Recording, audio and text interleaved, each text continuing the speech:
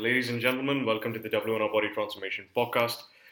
And it's been a really busy week. I know I usually post this once a week, and I apologize to my audience who actually listen to me. And in case if you're expecting me to bang out the weekly podcast, I know I have not been consistent, so please bear with me. There have just been a lot of newcomers on the team, a lot of new clients on the team. Business is growing. I've been stressed a bit, but at the end of the day, pressure is a privilege, and I'm very grateful for this. So yeah, many new transformations coming in the pipeline, helping new people. And I've been boring myself with respect to my photo shoot preparation as well. So yeah, all in all, life's been really, really good. You know, I am very grateful with respect to things. But anyways, let's crack on.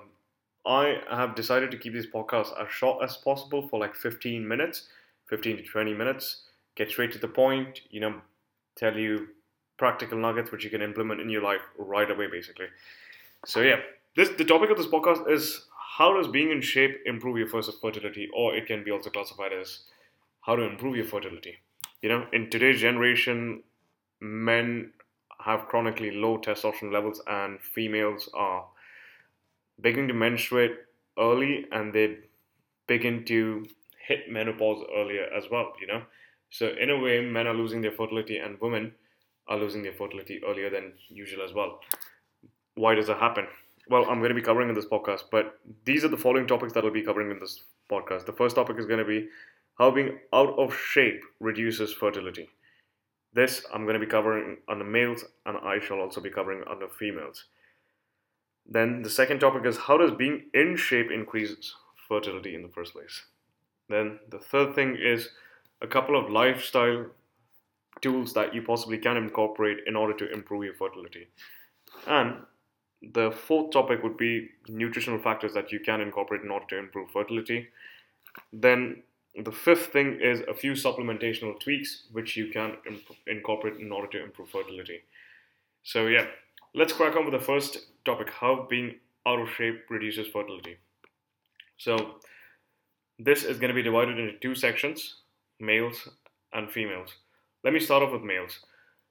Now, as human beings, be it males or females, we have three dominant sexual hormones, which is progesterone.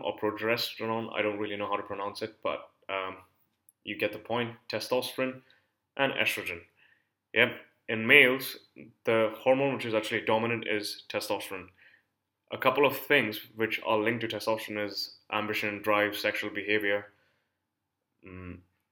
strength, facial hair, aggression, alertness, etc.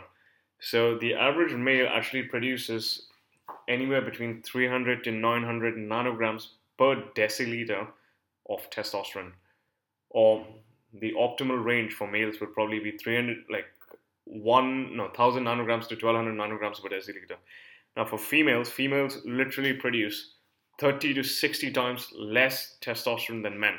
So their testosterone range would probably be 8 to 60 nanograms per deciliter, because of which males have a higher sex drive, basically. Like their behavior is relatively more sexual, basically. Yep. Females have the dominant hormone known as estrogen and progesterone relative to testosterone. Yep. But let's crack on with males. How does being out of shape affect the fertility of males? Couple of factors, lifestyle factors. What this person's eating habits are like. Is he exercising? Is he not exercising? Is he smoking? Is he not smoking? Does he drink a lot? Does he not drink a lot? What's his sleep like? What's his stress like? Does he use a lot of drugs? Is he in an environment with a lot of toxic gases around? So like, let's say if you're in a place like Dubai, there's a lot of petrol gases coming from cars, etc., because of which your testosterone might be affected. So, or let's say if you are in an environment where people are doing a lot of drugs and you're doing a lot of drugs, that's going to affect your fertility, plain simple, because that's going to affect your consciousness, that's going to affect your entire system as a whole. If you're constantly stressed, as a male, that's going to affect you. Even as a female, that's going to affect your fertility. Because like, let's say the raw ingredient which is used to produce the stress hormone, which is known as cortisol, is the same raw ingredient which is used to produce testosterone. So if like you're constantly stressed, most of your DHEA is going to be used to produce cortisol, which is the stress hormone, instead of being used to produce testosterone, because of which your sperm count is going to reduce, your sexual behavior is going to reduce, because of which your, what else? Yeah, your testosterone levels will reduce, and you're not going to have any drive at all.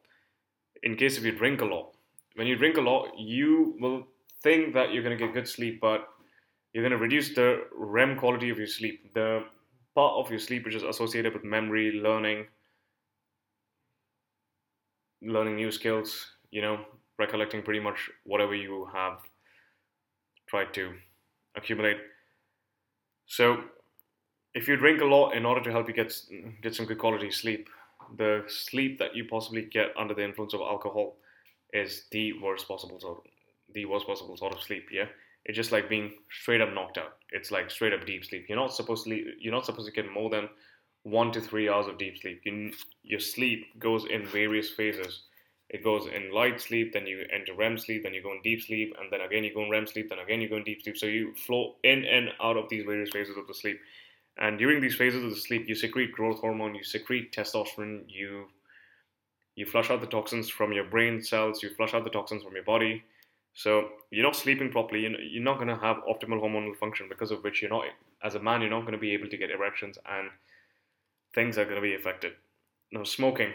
If you smoke a lot of cigarettes, you're going to reduce the supply of blood and oxygen towards your testicles, because of which you're not going to optimize the production of testosterone, because of which your fertility is going to be affected. This is the most simplistic explanation for males being affected with respect to their testosterone. Now, the last thing is, if a man is overweight, he is going to have a lot of fat cells, and in the fat cells, you're going to have this particular hormone known as aromatase hormones. Now, aromatase hormones basically convert testosterone into estrogen. So you see men who are relatively overweight have like more feminine characteristics, like man boobs.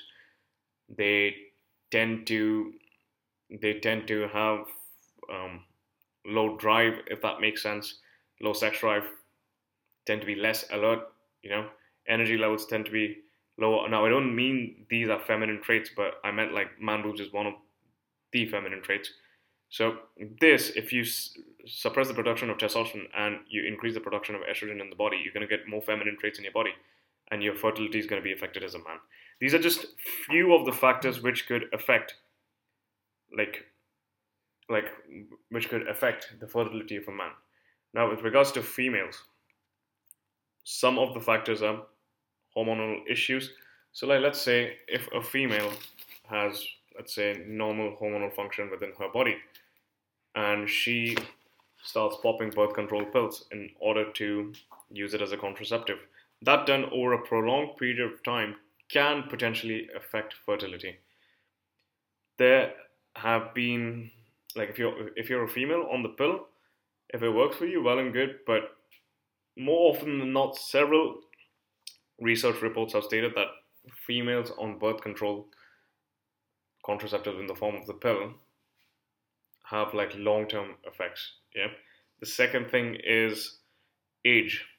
Let's say the older you get as a female, the less eggs you produce, the less fertile you're going to become, because of which females often have this, I don't mean this in a generalistic manner, but females often have this okay, I want to get married between 25 to 30, because according to evolutionary biology, your prime age for conceiving is going to be anywhere between 23 to 30 or 32 tops.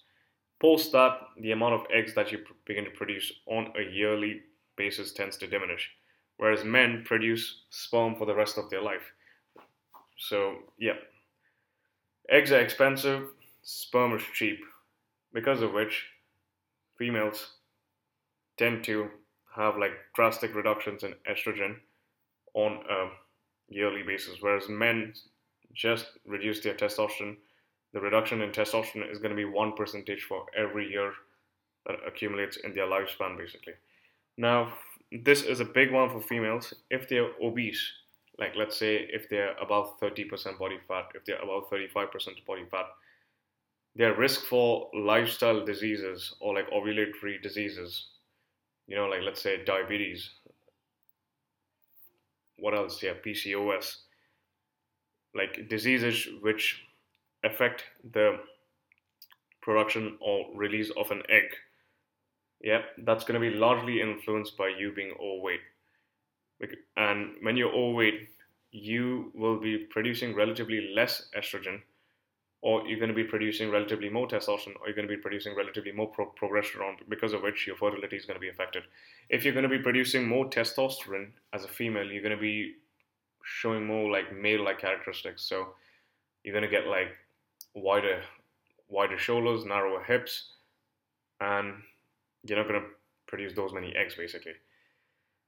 Or if you're way too underweight. So this is a common characteristic that I have actually seen with females who often follow the starvation juice diet rubbish, because one of the most critical ingredients in order to produce estrogen and the other sexual hormones in the female body is consuming enough cholesterol, which comes from consuming enough fat, which comes from a good balanced diet. So if you're like dieting too hard, if you're like starving yourself way too much, you're going to be in a nutrient deficiency, because of which your fertility is not going to be in check. So these are just some of the factors on the basis of which have been losing males and females have been losing their fertility over the years, basically. Now, let's move on to the second topic. How does being in shape increase fertility?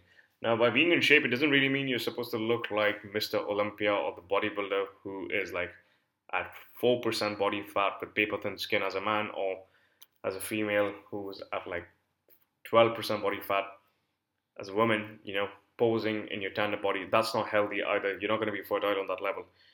In fact, bodybuilders have reported to have like zero sex drive, basically. So the optimal range for males in order to be fertile is going to be anywhere between 10 percentage to 18 percentage or 20 percentage for some people. And for females, it's going to be like anywhere between 18 to 25 percentage. Yep.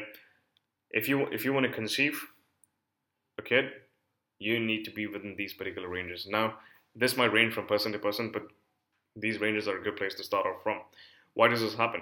Because let's say if a man is anywhere between 10 percentage to 18 percentage, he is going to optimize his hormonal production, and his ability to use food for fuel is going to be better. His nutrient partitioning is going to be better. And that basically is it. Same goes for females as well.